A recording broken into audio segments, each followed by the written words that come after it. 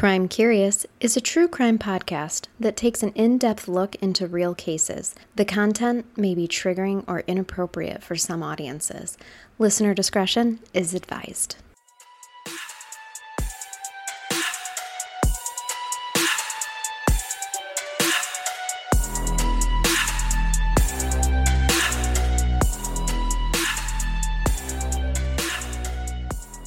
Welcome to Crime Curious. I'm Charnel. And I'm Amber. And we are going to wrap up the Advocate Barbie case today. This is the last It's been a long road. I know. Last you have to hear of Dirk Prinsloo. Yeah. Well, hopefully not the last, because he's not. He better pop up into feed of he got a life in lengthy prison sentence. Yeah. So go back and listen to the previous episode so that you're all caught up, because we got a lot to get to. I've got 15 more pages of notes here, so we don't have a lot of time to recap, but this is where, remember, just think complete narcissist, and at this point in time, he has full control over Suzanne Visar, and they've really only known each other for a matter of months, and they are committing crimes against women of raping them and drugging them. And now, trigger warning, we're going to get into some crimes against children. This is a sexual abuse case, so if that is triggering for you, skip us till next time. We'll come at you next time with something equally as horrible. Horrible, yeah. That's what we do on Crime Curious. We don't ever talk about good people, really. Unless you make it to the brain bath, and then those are just a reward. Yes, for making it through. Sometimes. I don't know. Some of them are equally as disturbing. Good point. Like the Christmas tree up the vagina. Yes, that was one. Bad. Yeah. All right. So Dirk was reportedly no longer satisfied with young sex workers. Because remember, Suzanne is going out and getting sex workers as well. Yeah. They're having frequent threesomes. Now, it's only women, because Dirk insists on watching Suzanne have sex with women. And he likes to have sex with other women. But she can't be touched by another man, of course. And so there was a red flag amongst the sex work community, though, because she was purposely going up and asking for the youngest members that they had. So that was a red flag to them, where they're just like, okay, these people are creepy. They get to a point where the sex workers weren't willing to hand over the young ones to them as much anymore. So even the sex workers are a little bit concerned. Absolutely. Of like, no, this isn't okay. And Dirk then instructs Suzanne to find a way to get younger children so that aren't sex workers. And this is what she comes up with. She came up with an idea to approach foster homes for children. Stop it. Orphanages. Mm-hmm. Now, here's Charnel, the problem. I don't know if I can handle this. I know, this one is rough. It pulls on all of our social work heartstrings, that's for sure. And this is why if you're hearing clinking in glasses, it's only because we're having just a little bit of a drinky drink. We needed a little drinky drink. Mm-hmm. I'm going to suck down some Captain and get through this. Now. Oh my gosh, I'm so mad already. Yeah. Many of the orphanages that they approached recognized them from the papers. Remember, they've been in the media. Yeah. She made it onto round 2 of South African Idols, even though she can't carry a tune. Well, and plus all of the, scrapbooking with their home photos that they've been doing from the sex orgies. We'll get back to the scrapbook. I like that you use that term. But, I mean, people see her tits coming from a mile away. Oh, you so they're can't like, miss those. Advocate Barbie, there she is, Suzanne. You can't miss those. Mm-mm. So, at first, they're kind of in awe that this couple, although they are clearly have a kinky sex life, want to help the children?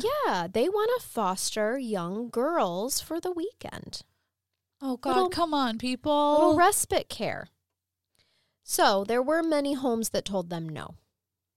But several others had no issue. And actually, as a little side note here, it was discovered during the trial that these homes that did release young girls to them had little to zero screening process for any potential respite home, like weekend or adoptive parents. This is so terrifying. Right. So, I mean, think these two asshats are bad enough.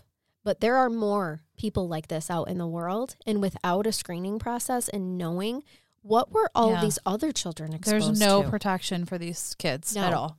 No. So done. Because like you said, this was her idea to recruit people for this piece of shit. Dirk wanted younger kids. How are we going to get them? Because younger kids aren't being sex workers. We can't get them that way. I know. Orphanages. Nobody will, stop us. Yep. They're vulnerable. Mm-hmm. Yep. So there were several orphanages that allowed the couple to take children out for the weekend. Now, there are more victims than what we know about. But the book Shattered Lives talks about 3 victims in depth, and that's what most of the media coverage is about as well. Now, we know that there are more victims. There is very possibly more victims that just never came forward as well, because it took quite a while for these victims to even come forward. I'm sure. Sorry, I was just like, I'm sure. This case is aging me. Satan, is that you? Is he coming through your body to be like, again, this isn't me, guys, not my, even I wouldn't go this far. Yeah, he's like, I have my limits. Yeah. I've aged 10 years doing this case. I think you have. Yes, for sure. So I'm not going to use names. Many of the names were changed anyway. So I'm just going to refer to them by their ages. Okay. And I just didn't even need to confuse us with fake names. I'm just going to use their ages. The first victim was a 15-year-old young woman, a 15-year-old young lady. And the reason that, basically Suzanne just showed up at the orphanage and was like, we would like to take young girls, for the weekend, some respite care. And the orphanage is like, you know what? We have a 15-year-old that has aspirations to become a lawyer we think would be great for you. The couple is like, wonderful. We're both lawyers. Can we have a moment of reality just for a second? Can you imagine in our social work mindset, I know what you're going to say, Suzanne coming through that door? No. Asking to take a young girl in. What'd you call her off air? Sugar tits? No. Suzanne with her 3-layer tits. Her 3-layer tits walking in, specifically asking for young girls for the weekend, when you know in the media that these photos have leaked. Yes. What would you tell Suzanne if she came in the door? I would tell Suzanne, honey, baby, sweetie pie, let me help you take a few layers off from those titties, because they're a hazard to the environment. Yes. To the world. Yes. And let me get you some help. Also, you dropped a hair extension. It's laying behind it's you. Hanging off of your asshole. Right. Absolutely not. There are so many red flags, and it gets worse, because wait until I tell you about the next victim. I'm not judging, but I'm judging. There are so many red flags. We are in the social work world. Shame on these orphanages. This was obvious. The media coverage, people recognized them. And instead of being in awe by the fact that these 2 kinky lawyers wanted to do something good, how about we actually look at what's going on here? Yeah, seriously. They come and specifically ask for young girls for the weekend? What the fuck do you think that they're going to do with them? I'm on the fence with, did you really not know, or did you just not give a shit? You didn't give a shit. Because that's what comes to mind for me. Yep. Suzanne coming in with her freaking whole mesh tank tops and exactly her barely there clothing. And I'm not shaming the way people dress. I'm not trying to do that. You can wear what you want, but somebody like that coming in and oh, we want to foster exactly for the weekend. We've done adoption studies, Amber. Sorry, but I'm gonna take into effect the fact that you are overly sexual and you're wanting, and it's clear they're overly sexual. It's in the media. There's all kinds of stuff coming out. And you yourself are photographed being drugged in a dog collar. Clearly you are not making and you're okay good with this. Choices to protect a vulnerable child. Yep. And now we're going to give you a 15-year-old. Yeah, good a very God. impressionable 15-year-old. Just to give you some time frame perspective, okay? When Dirk actually went and picked the 15-year-old up, because Suzanne was at that African Idols competition that same day. Oh, wouldn't you know that same Friday. So we're talking like, you guys, this was freaking quick after she gets wrapped up with him. Okay. And I know we've got some back and forth here about the victim mentality and those things, but damn, this is fast. Now, they go and Dirk and the 15-year-old went and picked up some groceries. He had like forgot something like that, sent her back in for a bag. He had accidentally left a bag. She ran back in real quick, got it, and was like jogging to the car. And her first initial impression of Dirk is that they had a nice conversation. Everything's going good. When she jogged back to the car and put the bag in, he told her how sexy she looked running.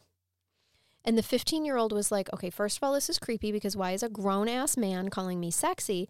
But also, she testified in court about how she thought it was weird that anyone would look sexy running. Which, same girl, I don't know if you've ever seen Friends, but I look like Phoebe from Friends running. Oh, God, you don't want to see me run. There's nothing sexy about me running. And I think she felt that way too, like, no, I didn't look sexy running, jogging to the car, you know. So then they go to Inner Circle Castle, which, if you remember from part 1, is what he calls his home because his ego because he's a douche canoe. Exactly. And to further prove how much of a douche canoe he is, Amber, the first thing that this 15-year-old notices is that on the kitchen counter is a large trophy that reads, "Best fucker from your slut." Which, first of all, I'm just saying he doesn't deserve a trophy. I need something stronger than booze. I can't handle this. I just despise this person so much. Both of them at this point. And you're not going to feel better no, as we go on. So immediately the 15-year-old notices the sex toys, the bondage items, the porn videos. They're all out, They're right? everywhere. Of course they didn't put them away to have this child. She was extremely uncomfortable. Suzanne took her shopping on that Saturday and like helped her pick clothing, okay? Totally ignored the fact that the girl wears a medium. She kept handing her extra smalls. Told her that if you want men to lust after you, then you need to give them something to look at. She also took her into the dressing room when they were trying clothes on and took that moment to strip down completely naked and show the 15-year-old all of her vaginal piercings. Oh my gosh. Yes. Saturday night, the couple decide that they're going to go out, and they told the child that she's in by herself at the house by herself for a couple hours. And Dirk's like, oh, hey, I popped a movie in for you. Just go ahead and push play. Oh, no. You know what type of movie that was. I do. So she was exposed to her first porn movie when she hit play. My heart breaks for this child so much. She noticed that at the breakfast table, Dirk was looking at a porn magazine, just flipping through it, eating his croissants.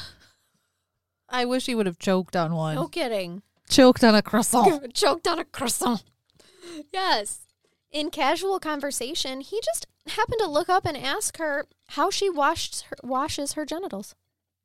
You know, like you do. Breakfast. Just normal conversation at the breakfast table. Combo. Yeah. You and I talk about that all the time. So how do we wash front it? Front to back to front, side to side. How do you do it, Amber? Oh my gosh, the trauma this poor child endured.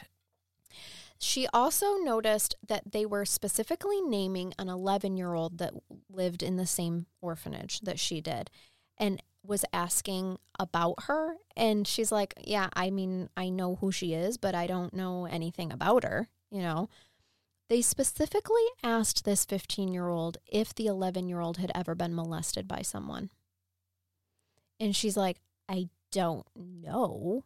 She just recently came to the home, the foster home. So she's like, I have no idea. That bears the question of, were they purposely seeking out children who had been molested before, or were they trying to avoid children who had been molested before?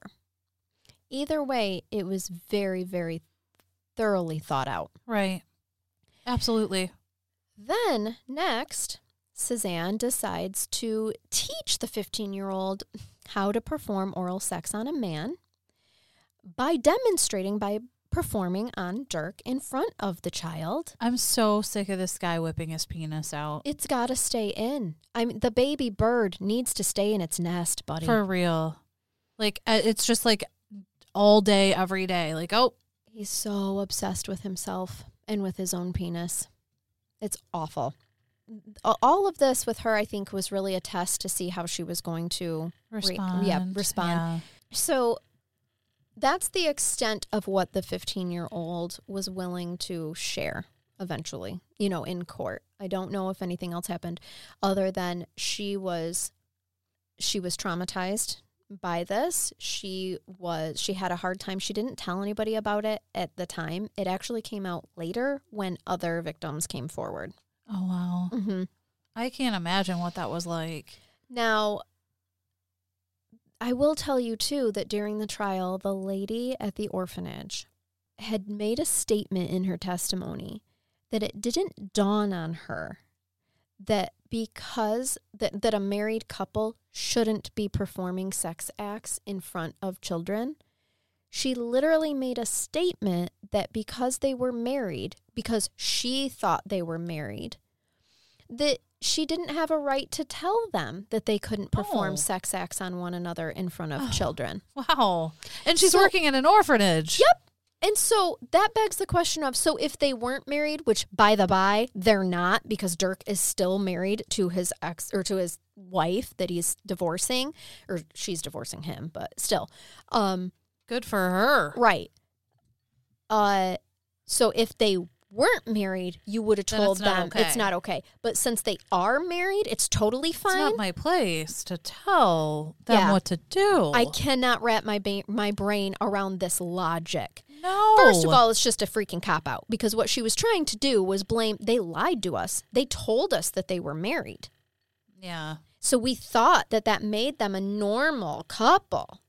First of all, unmarried people make great parents too. So shut your little also like face. Overlooking that this is a minor child that you're just taking for the weekend, and that's just appropriate to do, and you don't think there's a problem only for the with weekend. That? Yep, it's respite care. Yeah. Yep, they're trying them out. I think they did try to present as like pre-adoptive, like I would, we want to try them out on like what, like you're trying on clothes, like you're test driving a car. Yeah, we just want to take one for the weekend and see. Yeah. Girls only. Right. Young girls only. So that just pissed me off. But anyway, the next child that they take home was an 11-year-old. Now, this 11-year-old had come from a very hard childhood. She had only been at the home for a short time, and so she was still adjusting, and she was having so much problems adjusting and had so much trauma in her life. And she also didn't want to go with them. Okay? She expressed that. Now, initially, the home, the like lady of the home, the head lady, had said no. We don't think that it's a good idea for you to take her. She's still adjusting. She had a really rough upbringing, no. So Suzanne just waited until that lady was off for the day, picked up, acted like, nope, we have this already prearranged. Even though the child was like kicking and screaming and didn't want to go, then they just escorted her right out to Suzanne's car.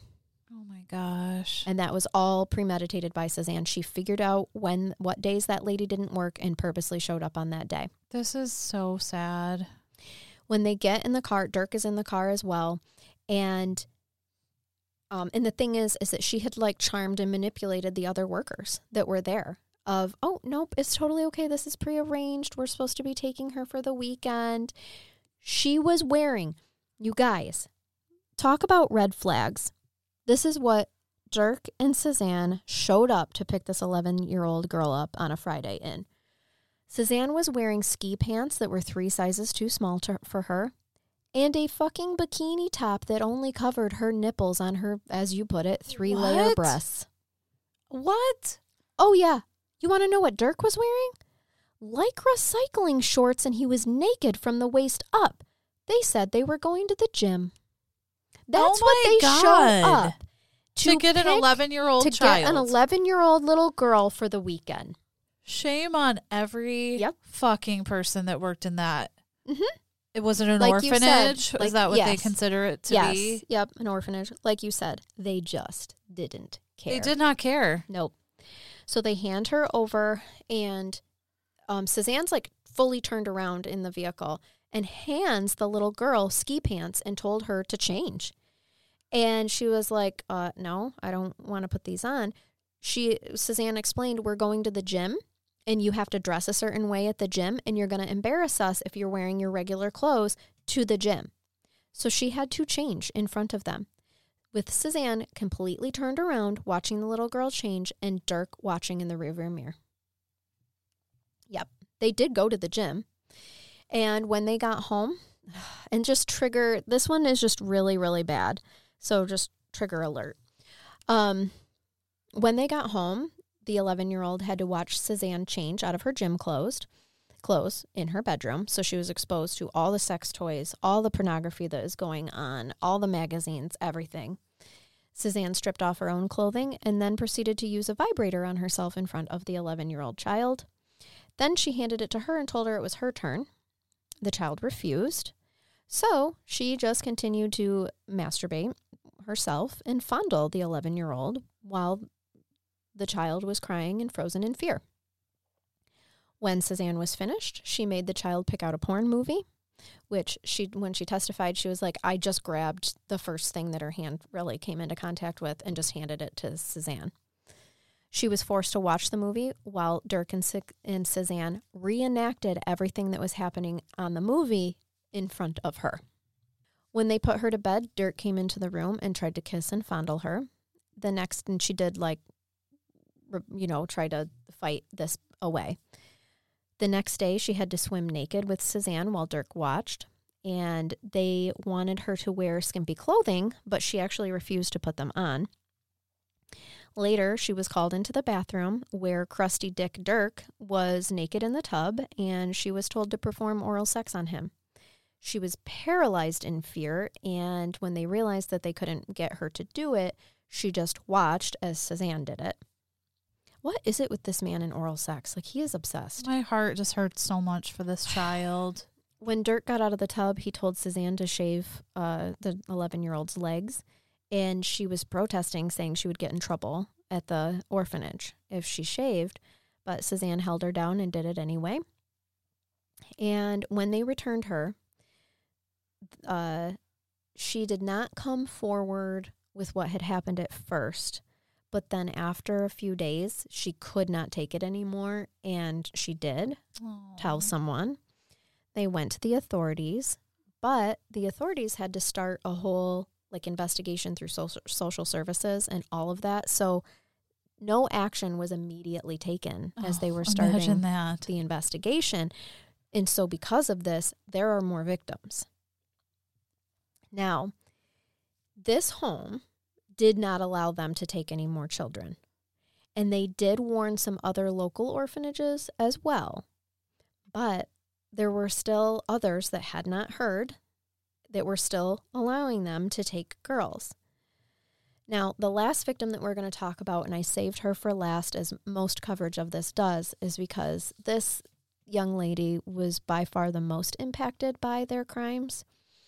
And her name is Janine Fencel.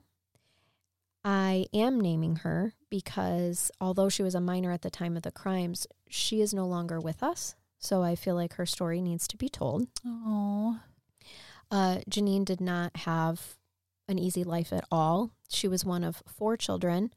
Her parents were heavily drug and alcohol addicted, very neglectful. She did have a sister that she was really close with, Relene. So her name is Janine, and her sister's name is Relene.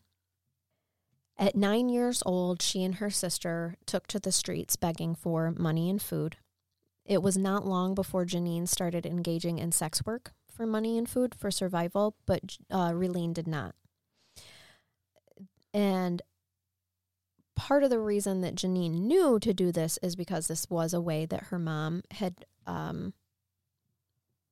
got money to be able to support her drug habit. So these are the things that Janine was growing up seeing and experiencing. The children often stayed with their grandparents, and which sounds okay, except for the fact that her grandmother had recently remarried a man, and that man began sexually molesting Janine and Raylene. So she told her mom and dad about the abuse, but was told to grin and bear it because they did not want police investigating anything in their family, because then the police are going to become privy to their own crimes, the parents, Janine's parents' own crimes, and they'd be on the radar. Wow. So her parents knew that she was being molested by step-grandpa. And they're like, you're just going to have to take it. Yep. Because we don't want our own crimes to come to light. I can't do this. Dogs are the best people there I is. love dogs. This is why. This is why I love dogs. Yep. So Janine and Raylene ran away from home because of the molestation. They preferred to be on the streets than have to deal with that. I don't blame them at all. Yep. Now, their parents did end up getting a divorce. I mean, frankly, they were cheating on each other anyway.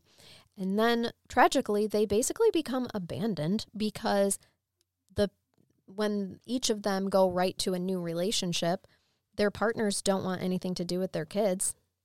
So they just don't have Discard parents. them. Yep. There was a neighborhood woman named Sue who helped the girls on and off for years. And Sue actually collected a lot of what was considered street kids and tried to help.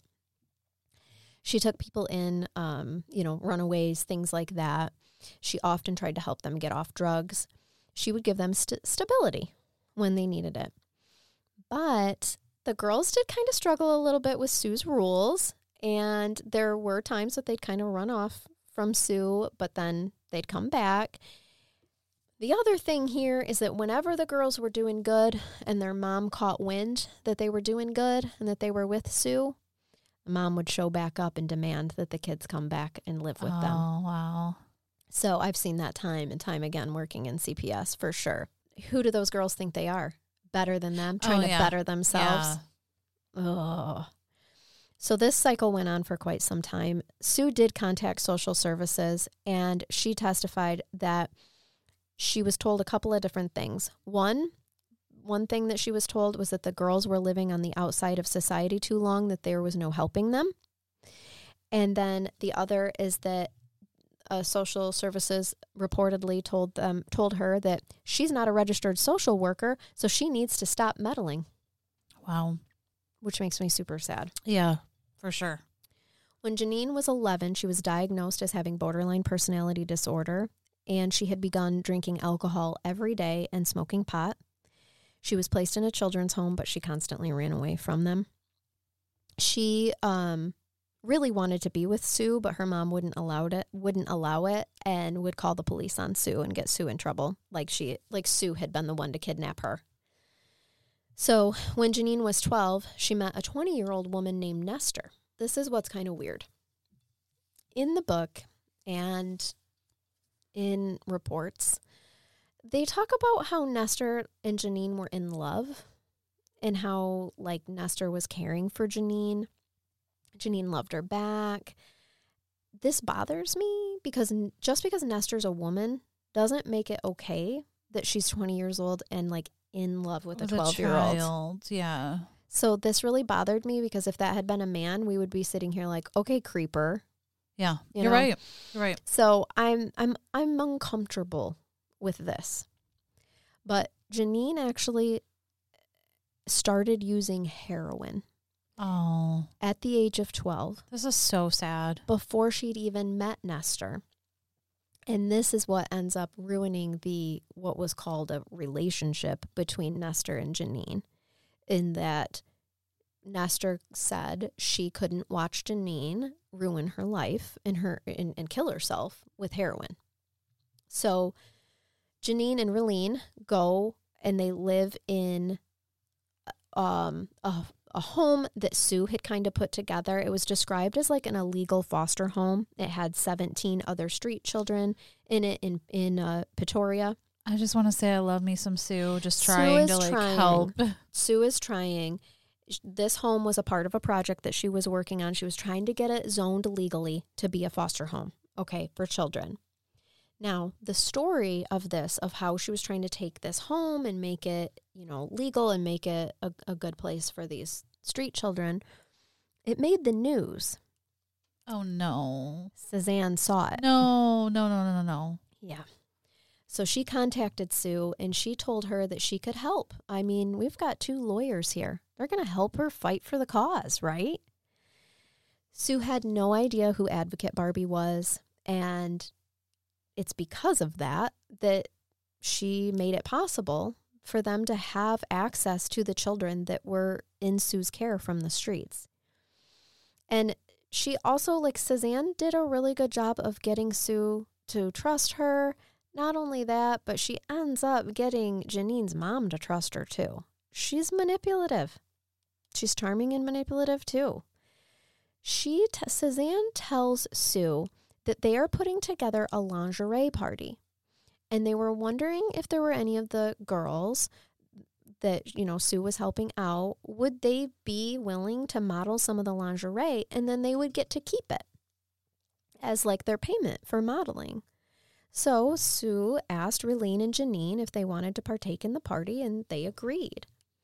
Now, it was this party, that's where the photograph with the 2 redheaded girls that I had told you about in part 1 that PA saw. Yeah, it was them. Or that Lori, she's one of the authors of the book Shattered Lives. That they touched up, that Lori touched up for them. It was this lingerie party. The 2 girls, the 2 redheads, had engaged in sex work before, so it wasn't odd to them to be asked to be naked and do things and to be photographed. It was all a part of their norm. But they were underage. So Janine at this point in time was really trying to get her life back on track. She had been to rehab to get off from heroin, and she was off from it. She was staying with Sue. She went back to school. At this time, her mother tried to clean up her act as well and was working in a children's home.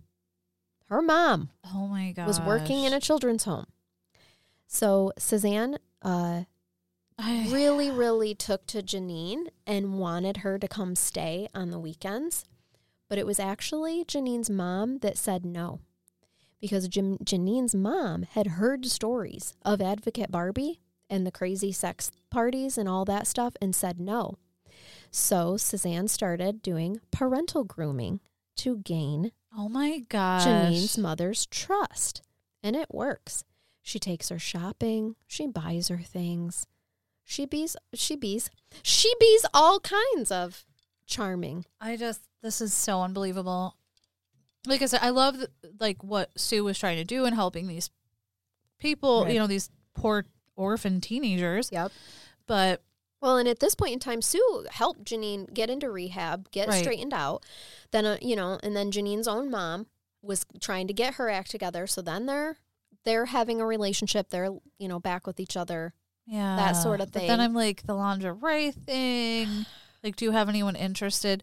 Could we get a bigger red flag? You do have to remember that in other countries, lingerie and risque, what Americans consider risque dressing, is very common and normal. Mm-hmm. It's not, other countries are not nearly as sexualized as our countries.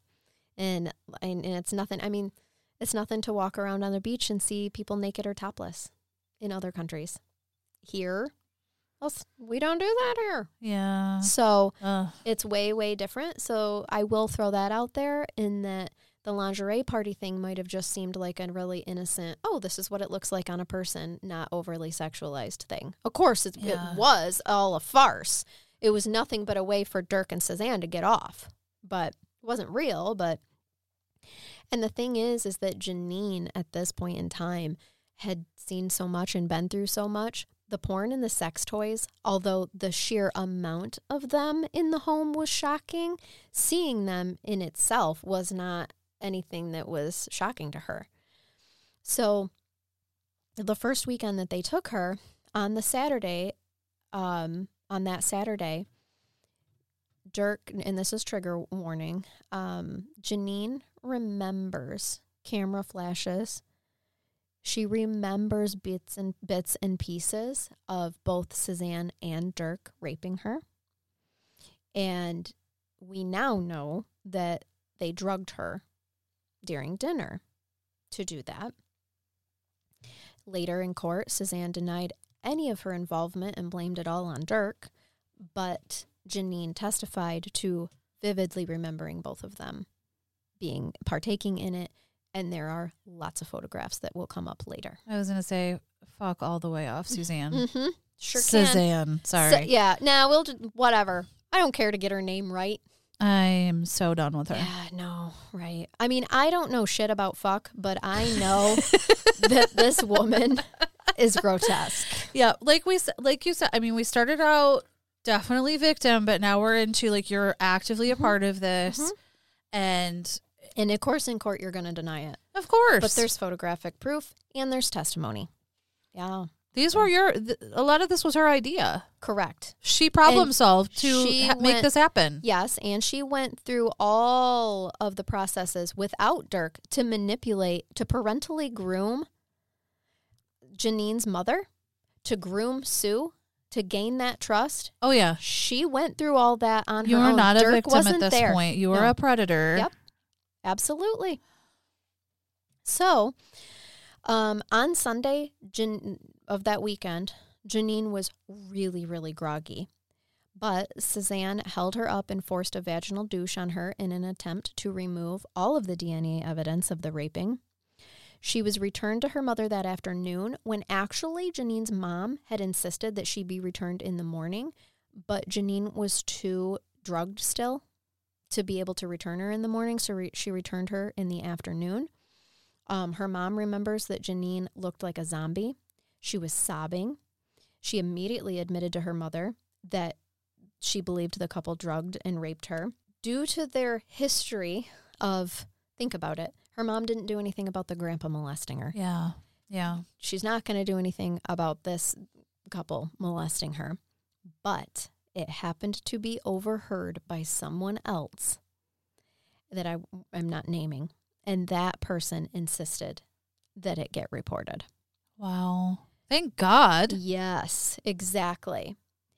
So Captain Cornelius was assigned, which I just love that name. It. He was assigned to the original investigation into the couple, and he talked to other orphanages about, hey, have you had any other complaints about this couple? That name just gives me fucking hope in this case. Yep. Like, it Captain is official. Cornelius gets it done, and it's Janine that starts You didn't even have to tell me that. I'm just like, fuck yes, Captain Cornelius. Yes, Captain Cornelius.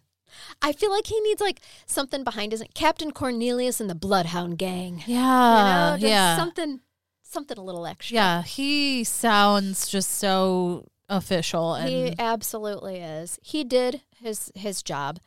Now, this will piss you off, though. The orphanages did refuse to give information at the time that they had learned from like the 11-year-old and the 15-year-old that they already knew of. They wouldn't give that information to Captain Cornelius. So initially, I don't know why my voice got so high there. Sorry.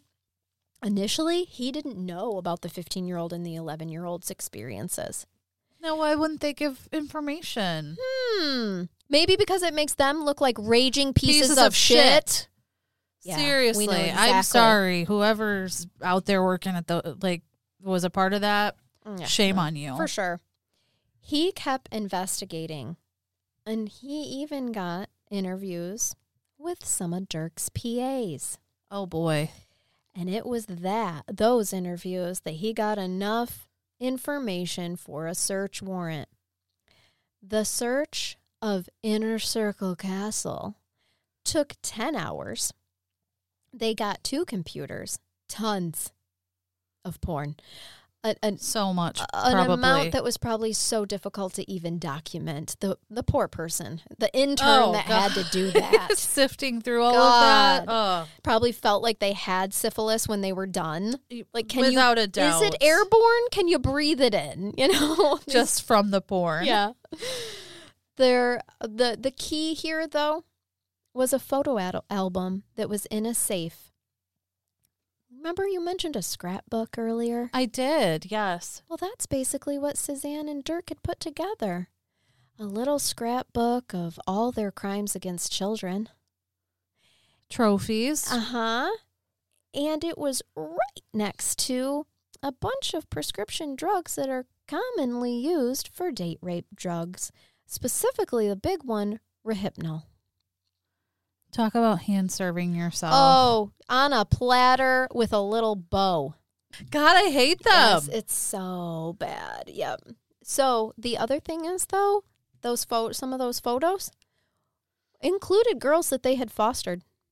Now, is that how he found out about the other girls? Yep. Because the orphanages We're not giving up that information.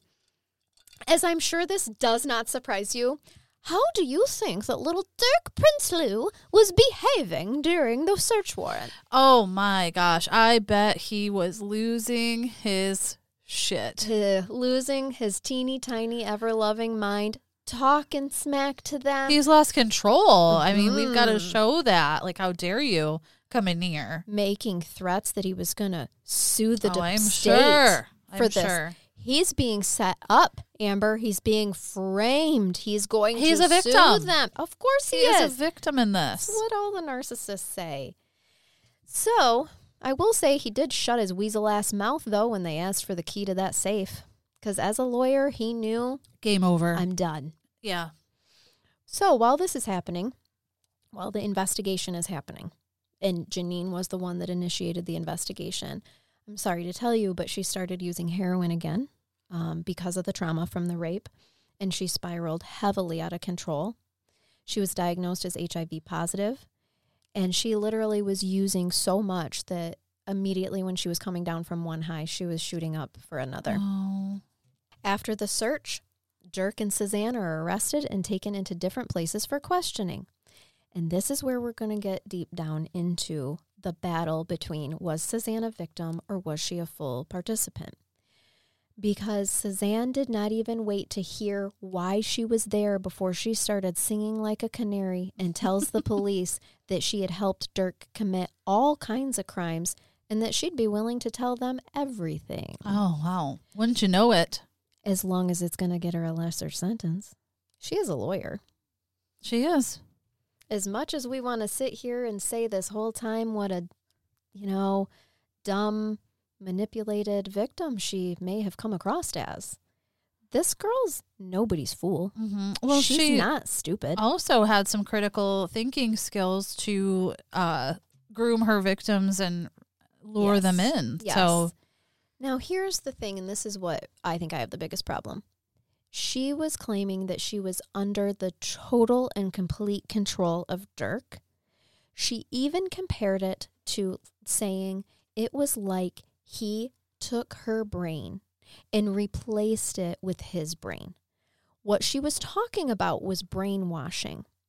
Now, you and I both know we have experienced clients that have literally been brainwashed before by an abusive perpetrator.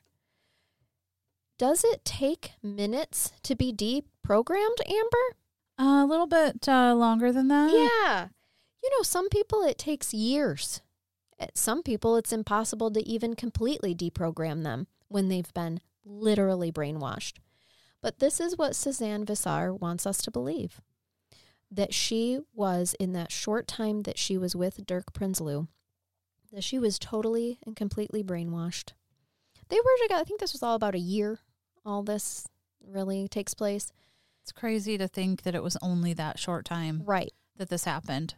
But she wants us to believe that she became deprogrammed without the help of experts or anything, simply being arrested and taken into police custody. Now, all of a sudden, she's no longer brainwashed by Dirk. I guess my struggle with this is victim at first. Yes, totally, at first. But what I see is like... I'm saying like the first week. Yeah, victim at first. Like he love bombed. We've got her into this. Mm-hmm. But at a certain point, you played the role.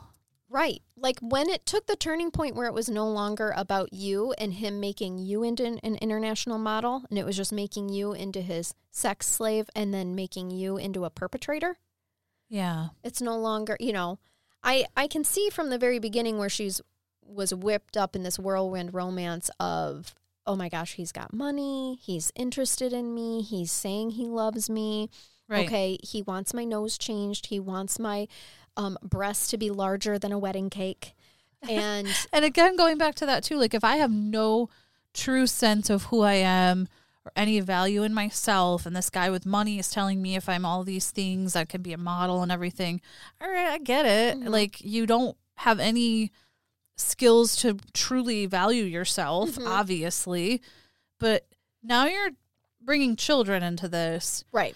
And if you don't see the problem with that and you didn't attempt to get out at some point, because Literally that's horrible, now you are a perpetrator. like you, that's it for me. And you're clearly getting off on it. You're enjoying it. Like there were incidences where Dirk wasn't even there. Think of the 11-year-old. right. Dirk wasn't even there in the bedroom, and she is using a vibrator on herself. Like once you bring the children in, like that's the end of the road for me. Right. Like you're not a victim anymore. Right.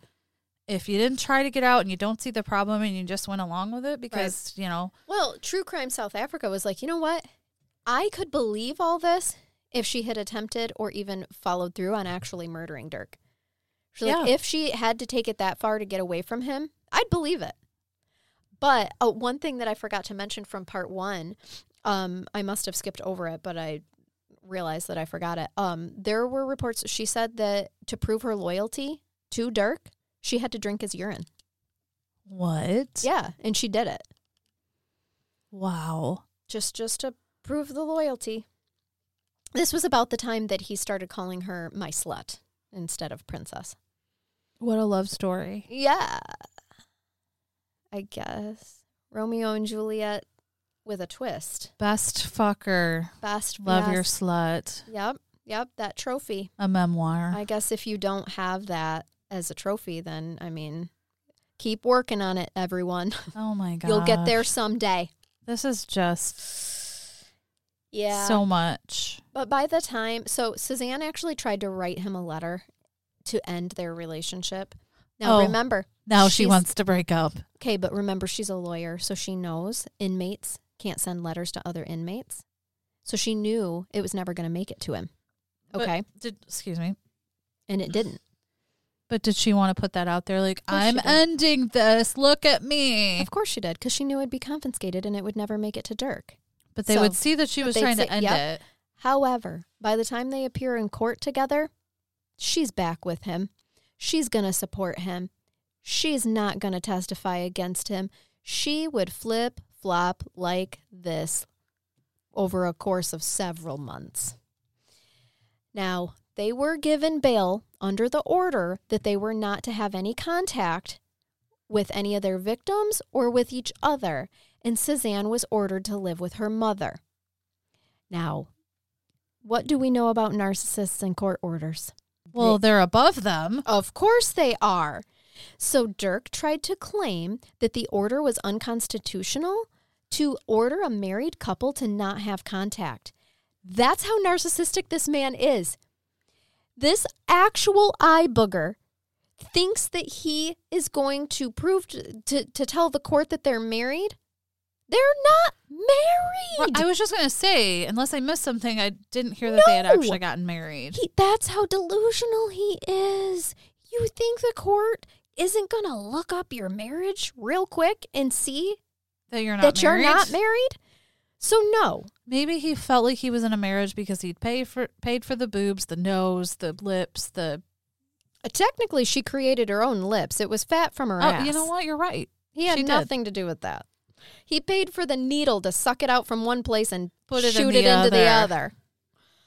So her mom was like, okay, if you're going to live with me, you are ending this relationship with Dirk. So she's like, yup, we're done. On Valentine's Day, she gets a bunch of roses in a crystal vase, and her mother is like, nope, I'm throwing them in the trash bin. Well, Suzanne didn't like that. An argument ensues. Her mom ends up throwing the vase on the floor. Suzanne calls Dirk. He comes and picks her up. She moves back in with him. Ew. All while they're out on bail and not supposed to have any order, or, any contact with each other. She then goes and takes another PPO out on her mother once again. My God. At this point, even it being my child, I'd be like, listen, best wishes to you, but I can't. This is enough for me. Mom comes in again later. There's more. If you thought that was enough for you, oh, honey baby, wait. Just wait for it. Good God. So Dirk starts love bombing her again, probably to try and make sure that she's not going to testify against 100%. him. So they spoke to the court about how, you can't order her to live with someone that she's got a PPO out against. So they adjusted the no contact order and allowed them to live with each other. What is wrong with this court? I know. Why were they out on bail? Don't even get me started. I have so many questions. Now, the thing is that at this point in time, Suzanne claims that she had nowhere else to go. That's not true. She still had her father. She had Lori, who is the author of this book, is still a friend with her, and many other people who wanted her away from Dirk, and she just chose not to. You could come stay with us so you're not with him, even though I don't feel she deserves any protection at this point. Right. At all. There were plenty of people, and that is pointed out, and people testified to it. Like, no, that's not true. She absolutely could have went somewhere else other than with Dirk. So Dirk lists Inner Circle Castle for sale, and he bought a farm in more of a remote location in Bella Bella. Yeah. He's a farmer now. Dirk. God, that just sounds douchey. It sounds so bad. Farmer Dirk. Farmer Dirk. Here's where it gets really bad. Since he's out on bail, he hires all sorts of people from all over to go and threaten witnesses that were part of the investigation. And Captain Cornelius and the Bloodhound Gang were struggling to get enough information to convict him. He better stop messing with Captain Cornelius here. No. So obviously, think about all the foreign relation connections that he had, because that is what he primarily helped. Yeah. I remember that. So he's hiring he's hiring people to come and make threats against witnesses so they won't testify against him. All of a sudden, Captain Cornelius's investigation is falling farther and farther down the I love so much that he's free to do this. Yep. Like, he's just out there able to do all of this. Yes. And he bought a farm. And he bought a farm in a remote location. So we'll come back to that too when he was selling the house. Just give me a second. So remember Janine? Yeah. She was really, really struggling with her heroin. The captain asked for more time for the investigation, but he was denied. So basically, because they don't have anybody that's willing to come forward, and Janine is real strung out on heroin. So he's got nothing. So basically what they do is the charges aren't dropped. They're put on hold until, with a stipulation that they would go to trial once more information was gathered. They had 11 charges of sexual abuse against them that they were each facing.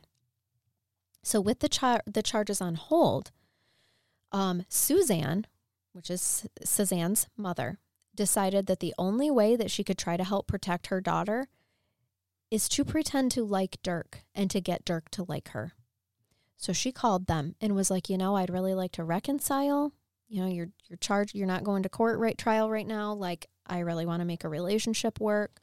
He seems reasonable. So, at one point in time, the girls went shopping. Dirk picked them up. Suzanne is in the front with Dirk. Mom's in the back. He unzips his pants while he's driving, shoves Suzanne's head right into his lap, and she gave him roadhead while her mother is covered up with her own coat in the back seat. Oh my God.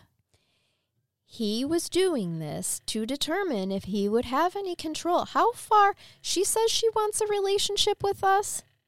How bad? Far is she willing to go Wow. to prove this. Oh my gosh. He wanted the control over Suzanne. Then, all of a sudden, he wants a sexual relationship with her and talked about it frequently in front of Suzanne, in front of Suzanne. And actually, Suzanne was not okay with this. This really, really upset her. Like, no, you're not going to have sex with my mother. Well, one night, her mom was staying over when Dirk drugged Suzanne's mother. Oh my God, no. And Suzanne walked in on Dirk naked over her drugged, naked mother's body. He had ejaculated on her and told Suzanne to clean her up and dress her. And she did. And the next morning, neither one of the women said anything to each other about it. I did not see it going this way. I thought Oh, yeah. that Suzanne was like going to maybe This would be the help straw? with justice. No. Not to, I mean, obviously she did not ever know that this would happen, but Mm-mm. like, No. oh my God. What? Just when you think that this shit stain It's like anything could he get can any conquer. worse. Yes. Any conquest he can possibly Oh, have. He enjoyed the way that he was humiliating both of these women. Oh, for sure. Absolutely. Like, I still have the power here. I have the upper hand. Absolutely. Yep. Even in the And I'm midst going to of get this, away with it. yes, in this investigation and all of this stuff going on, I still have the power over Yeah. both of you. Yep. Oh, I That's hate this why- man. That is why he purposely ejaculated on her Oh, yeah. and made Suzanne clean it up. Oh, yeah. Like, I still have control here. Yep. When they were selling the Inner Circle castle, they actually had to live with Suzanne's mother for a short time before the farm in Bella Bella was ready. And so, once again, Suzanne walks in on Dirk raping her drugged, unconscious mother. Again? Again. She says at this point in time that she tried to throw Dirk out of the house, but he apologized profusely and she let him stay. Once again, neither one of these women talked to each other about this. Even, like, they're staying with the mother at this point. Yeah, just briefly. There was just a couple of weeks between one transaction, from one transaction to the next of selling the castle house to the farm and getting the farm in Bella Bella. So he's in her own home, raping her. Now, in 2003, the case was officially reopened for the same 11 charges. When's the trial? Well, I need to be there. in 2005, they both pled not guilty. They were given bail again. And they weren't seen as a flight risk. You see, Dirk asked permission to travel to Russia and informed the court that he intended to go to Russia, and he did so, and he came back. And so in late 2005, they're getting ready for the trial. Dirk asks for permission to go to Russia for Christmas. They're like, yeah, this seems reasonable. So they grant him permission to go to Russia for Christmas and postpone the trial for April 2006. Are you kidding me? So he could go to Russia. Yep. He was allowed to go to Russia for Christmas, and they postponed the trial to April 2006. Dirk Prinsloo never returned. What? I know. Shocking, right? He stopped all contact with everyone from South Africa. He went on Interpol's list of most wanted criminals, and there was an international arrest warrant out for him. This court is like the most accommodating court Yeah. I've ever seen. Like, Well, oh, you raped children. Let me rearrange the schedule for have you 11 so you can travel. charges against you. But you want to go to Russia. Oh, it's the holidays. Let me just get that arranged I think for the you. problem is that he had went once and come back. So he had gained the court's trust. Right. And who doesn't deserve a trip to Russia for the holidays? Right. I think it probably goes without saying to tell you that Suzanne and Dirk at this point in time are no longer a couple. Oh. She did decide to drop her advocate Barbie persona, and she started to return her appearance more to normal. She started wearing glasses again instead of the contacts that changed her color. She cut her hair. She no longer bleached it. I did see some photos of her like cutting the hair. Yeah, she removed the implants. She even ate. She gained some weight. There's nothing they can do for her nose, but She had to have been starving. there it is. I would imagine. Too little, too late, sister. Now, eventually, the court was no longer willing to keep delaying the trial while they're waiting for Dirk to be caught internationally and deported back to South Africa. Right. So they're like, just so you know, if he doesn't show up, you're going to face You're still going to be on trial. Yeah, you're going to face these crimes alone. Well, in June 2009, Dirk Prinsloo was arrested, but not for the 11 charges he was facing in South Africa. He was arrested for bank robbery in Belarus. Oh, wow. He told people, this is my favorite, such a classic move. He told people that it was because his girlfriend had been stupid enough to give the police his email and password, and so they found him. Victim Dirk. You want to know what the reality is? Dirk dumbass shit-stained Prinsloo was stupid enough to leave his own fucking passport at the bank that he robbed. Oh my God, stop. The police didn't even have to look to find him. Isn't that the best? This makes it all like, I have hope again because that is just the best. Karma, bitch. Such a karma. Also, our second perpetrator to leave his passport at the scene of the crime. You know, I don't carry my passport with me. Is it something I should be doing? You know, I actually have mine in my purse. Do you? Not a criminal, so I don't worry about those things. But I guess it must be a thing because I have mine on me. Slipped out of his old pocket there. Probably because he was wearing too tight of pants and it just popped probably right out of there. Probably. All of his girlfriends that he had from 2005 when he fled to 2009, including a woman that he had a child with, knew him as Michael Granz. Oh, so he was an absent father as well? Of course. I'm stunned. That's the least of the problems of this man. Right. Sadly, yeah, the least of the problems is that he was a deadbeat dad too. Right. So he told everybody that he was Michael Granz, that he was an Australian businessman. Now, apparently, it's very common for people to get an Australian accent mixed up with a South African accent. Because really? No one questioned him that you're an Australian businessman, but you have a South African accent. They apparently sound very similar. And so, which I guess I don't. I wouldn't know. Yeah, I wouldn't know. That is what the podcaster said from True Crime South Africa. She's like, it's pretty common for foreigners to mix up a South African accent with an Australian accent. Yeah. So I'm like, oh, wow, I didn't know that. She also made it a point, and I did see this in the photos, so I was going to bring it up too, but in Belarus, they keep their criminals in a literal cage. Stop. It's an actual cage inside a room, not like cells that are built into the walls like ours, are. It is a whole fucking cage in a room. You are like an animal on display. And why am I excited? I love that he was held. I have a picture. It is going to be posted. Yes. So he was held. So he's in this cage while awaiting trial for his bank robbery in Belarus. And this is where, remember in part 1 where I had mentioned that a reporter had referred to him as unkept and overweight, and he wrote her. Oh my gosh, yes. This is from this arrest. A South African reporter went to Belarus to interview him. And then when she released her article, she described him as overweight and unkempt. Can we be friends? Right? Reporter, please. Yep. And oh my God, that had to have hurt him so bad. Oh yeah. I would like to think maybe she knew that. For sure. I agree. Also, she's not off base. I saw photos from this arrest, 100%. She was just reporting the facts. Yes. Yeah. Yeah, he's unkempt and he became overweight. To him, that was probably the worst thing. That was the absolute worst. He told her during that interview that he just had a habit of falling in love with the wrong woman. Oh. Dirky. Oh, poor Turkey. Dirk. I just, he took time out of his busy schedule while he was being caged to write her and tell her these things. He set aside some time. Yep. So in Belarus, he was found guilty on all the charges, or most of them. It was a lot of charges anyway, and he was sentenced to 10 years.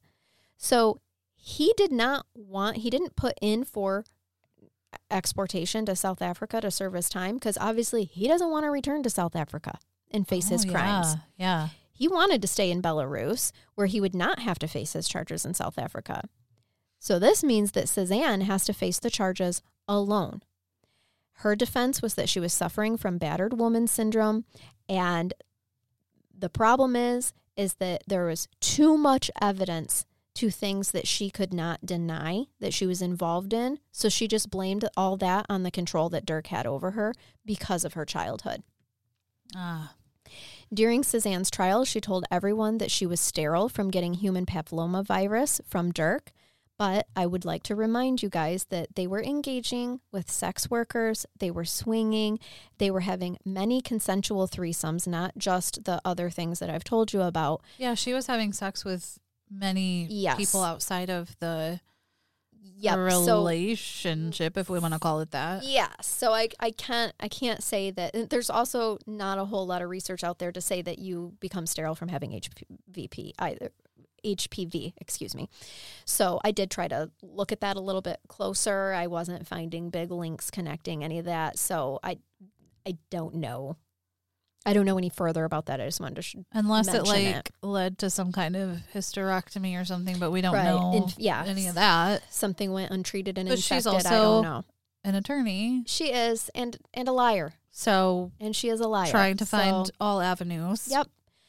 During the trial, Janine was in the throes of her heroin addiction, but she did testify against Suzanne.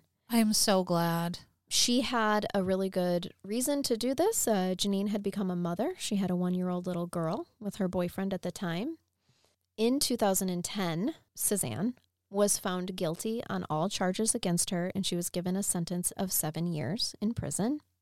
What? I know. I'm giving you a lot to process here. Her sentence was 7 years, but tragically that same year, Janine took her own life, and she was found hanging from a tree while her boyfriend was away on a construction contract.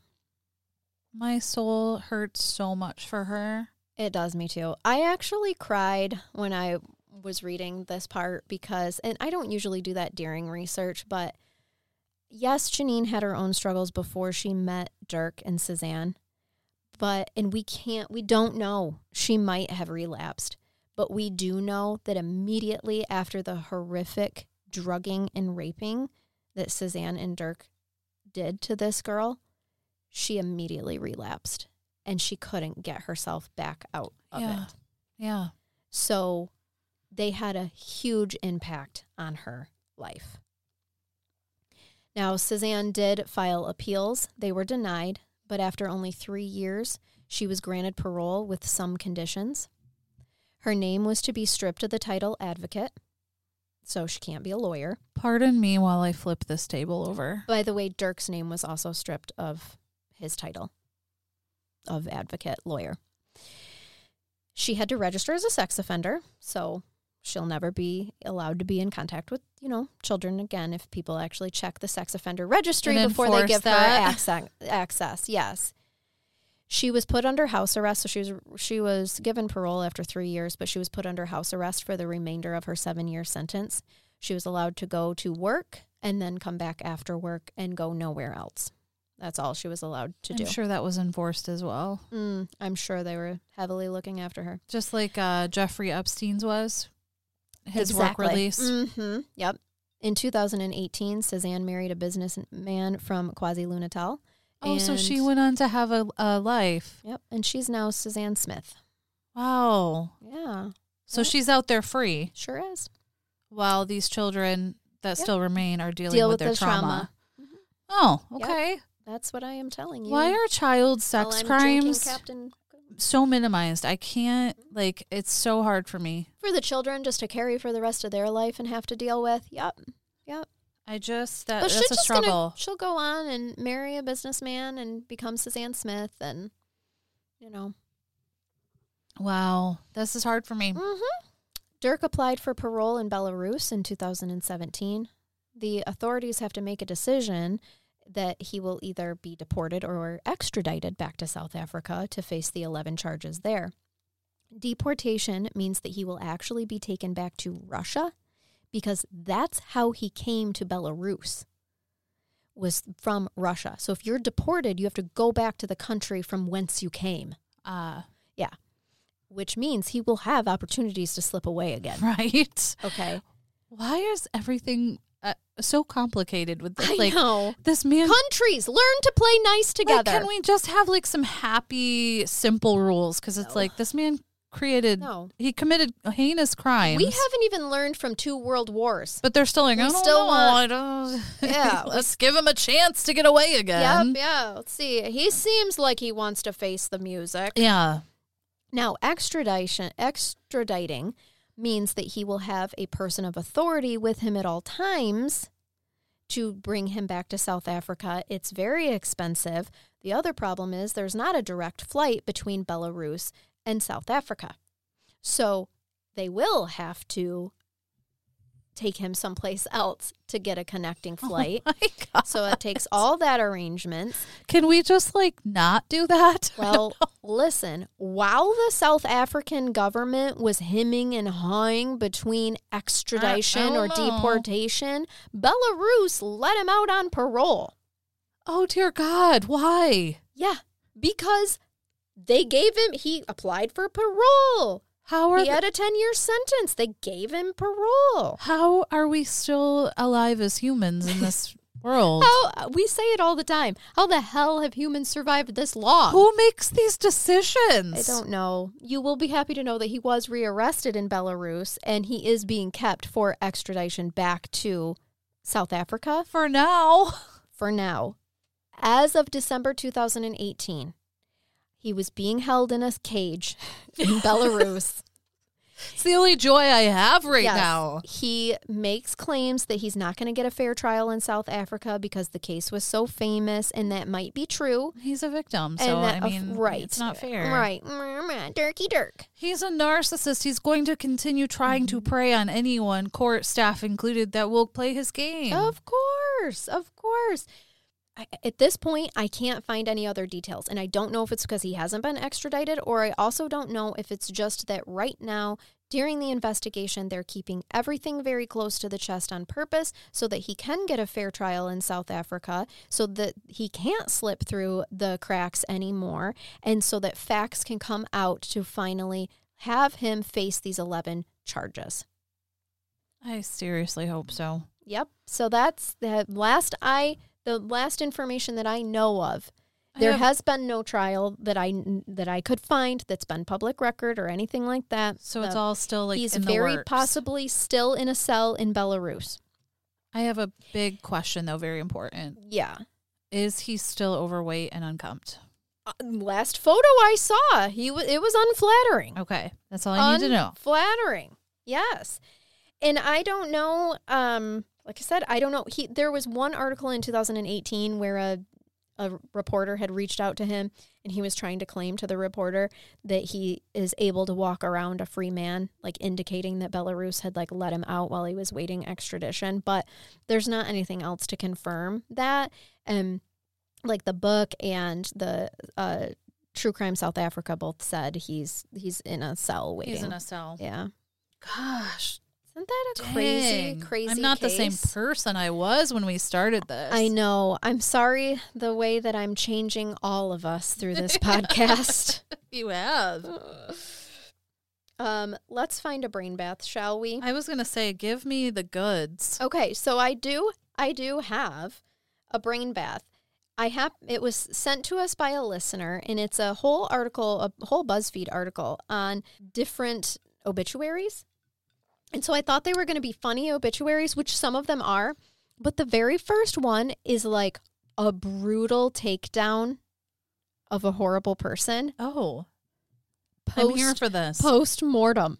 Okay, I'm here for it. So it reads, Kathleen Demlau was born on March 19th, 1938 to Joseph and Gertrude of Wabasso.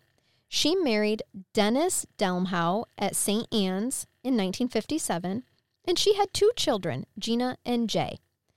In 1962, she became pregnant by her husband's brother and moved to California. Oh, okay. She abandoned her children, Gina and Jay, who were then raised by her parents in Clements. Mr. and Mrs. Joseph Shuck. She passed away May 31st, 2018 in Springfield and will now face judgment. She will not be missed by Gina and Jay, and they understand that this world is a better place without her. Oh my gosh. Talk about cold. Is it even a photo to go with it? They printed it and printed her photo. This is her obituary. Savage. You want to talk about the ultimate revenge? Like, I got the last word now. Oh my God. Then, I just laughing in shock. Right, me too. Like that.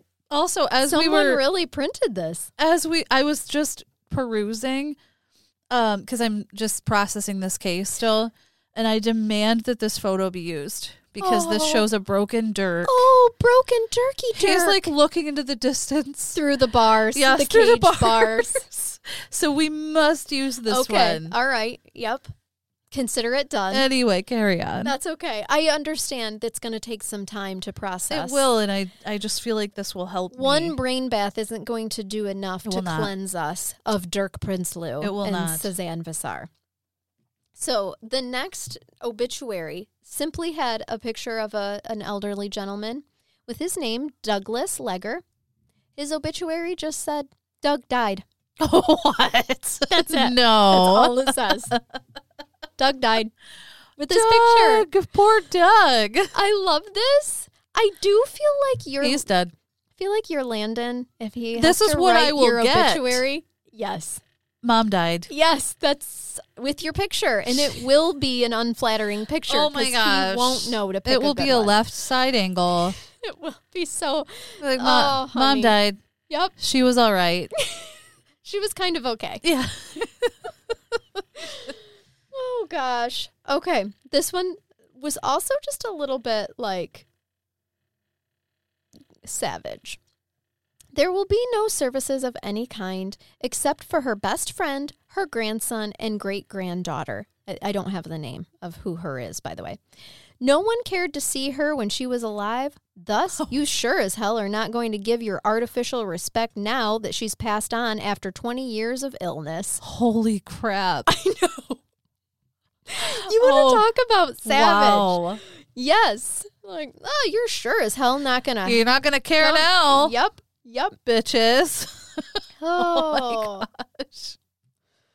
Then this one doesn't have any words. This is just the photo that they decided to post of Grandma. Oh, gosh. Landon might do this to you, too, if you were ever in a position where you put a toilet seat around your neck. Oh, Grandma. Why does toilet seat Grandma? I'm not mad at it, though. I know. Like, she's kind of cute with her toilet seat on. I'm sure that there's a funny story to go along. There's gotta be. But this is what they chose to use as her obituary photo. Yeah. Toilet seat Grandma. Just to clarify for those that don't know, my son is on the spectrum, so emotions aren't his thing. I'm really not a bad mom. No. Like, I'm a pretty stellar mom, but you're a fucking amazing words mom. and emotions we don't, just don't do well. Not a part of, So what he's comfortable with. It's very literal. So everything is just like, yep, that happened. Yes. Mom died. He still doesn't like that we have a successful podcast and makes fun of us, as a matter of fact. For example, he was over a couple days ago and he told me he's taking a year off after his visit. Yep. That was enough for him. Yep. Like, yep. He only socializes so often. He's like, I'm going to take a year off after this. It was good to see him, though. I appreciate that he'll come and visit me. Next year, it's going to be great to catch up. He'll be even more tall. Yeah. So the next obituary, Frida Cummings passed on August 12th. A fact not lost on the family is that she died before she could see Hillary Clinton elected, just as she had hoped. That's all it says. Oh, wow. We care that much about politics. She really wanted to see that. Okay. Wow. This is just, you can put this in mine. Okay, I will note that. Stephen Merrill, 31, passes away February 12th, 2015, due to an uppercut from Batman. What? That's all it says. I will gladly put that into yours. I love people with senses of humor when it comes to... I do too. I want mine to have a good sense of humor. Yes. Oh, don't worry. I'm going to have to help Landon write yours if you go first. If I go first, honey, you're screwed. You can just be like, it will be Mom died. Amber and her titties died. Right. You might want to edit that out. Amber and her titties. Landon might not even use your real name. He might not. Literally just might have the word mom underneath your photo. Mom. A photo of you that he took while you were blowing your nose. Oh my gosh, because he will do that too. Like the worst photos. I won't read you all of this because most of it's pretty normal, which makes it kind of funny. Like, just picture a normal obituary where then all of a sudden it says that so-and-so was circumcised with his dad's pocket knife. What a way to be remembered. Chan Holcomb. Yeah. Nice. Next sentence is that he loved to fish and caught a lot of crappie. I mean, how do we just casually throw that in there? Great guy, loved to fish, this is circumcised. When he was born, had a log cabin. He died in a log cabin, which is just great for a man who likes to fish. By the way, he was circumcised by his dad's pocket knife. No big deal. I'm sure it was done sterile and without any deformation at all. Yes. Then, this is not a obituary, but it is a newspaper, and I found this funny. Apparently, they were going to start an obituary section or something, because at the bottom, it gives the index. You know, you can find the sports here. You can find that. Under deaths, it just says, deaths are coming. Oh, wow. Nice. That's it. Stay tuned. Yep. Stay tuned. Death's here. Death is coming. How delicate. Yes. Yeah, well, those were good. Those were good. That's your brain bath, trying to cleanse you a little bit. We're all going to remain a little scarred after this situation. Yes, we will. If I ever find updates on this case, though, I will plug it in, for us. We'll post it and talk about it on the show. So, hopefully in the future we have more to come here. But as of right now, we have one person that's been convicted and one that is just alleged. Yeah. What a case, though. Yeah. Like, what a horrible tragedy. My heart truly breaks for the victims in this case that are probably still dealing with the trauma from everything. And Janine. Yes, and It just breaks my heart. I know. Rest in peace, sweet Janine. But we're going to blast unflattering pictures of Dirk. Yeah, we are. So, there is that. That's right. Unkept, overweight, which he's really not overweight so much. But if you look at the pictures, the circa early 2000s pictures with Advocate Barbie, he was aggressively skinny. Okay. And so how he is now is just a little plump. Yeah, fluffier. And so I think that's why that reporter knew exactly how to get under his skin, and I love it. Wah, wah. Look at his face. Like, yep. He's like, shucks. Caught again. Yep. Yeah. We were just looking at more photos. Yes. Anyway, all right. Well, thanks for listening, guys. Continue to follow us. Charnel, get your shit together. Follow us on social media. If you're interested, join our Patreon, Crime Curious, patreon.com. And keep it curious. Keep listening. We'll talk to you next week, guys. Bye-bye. Bye.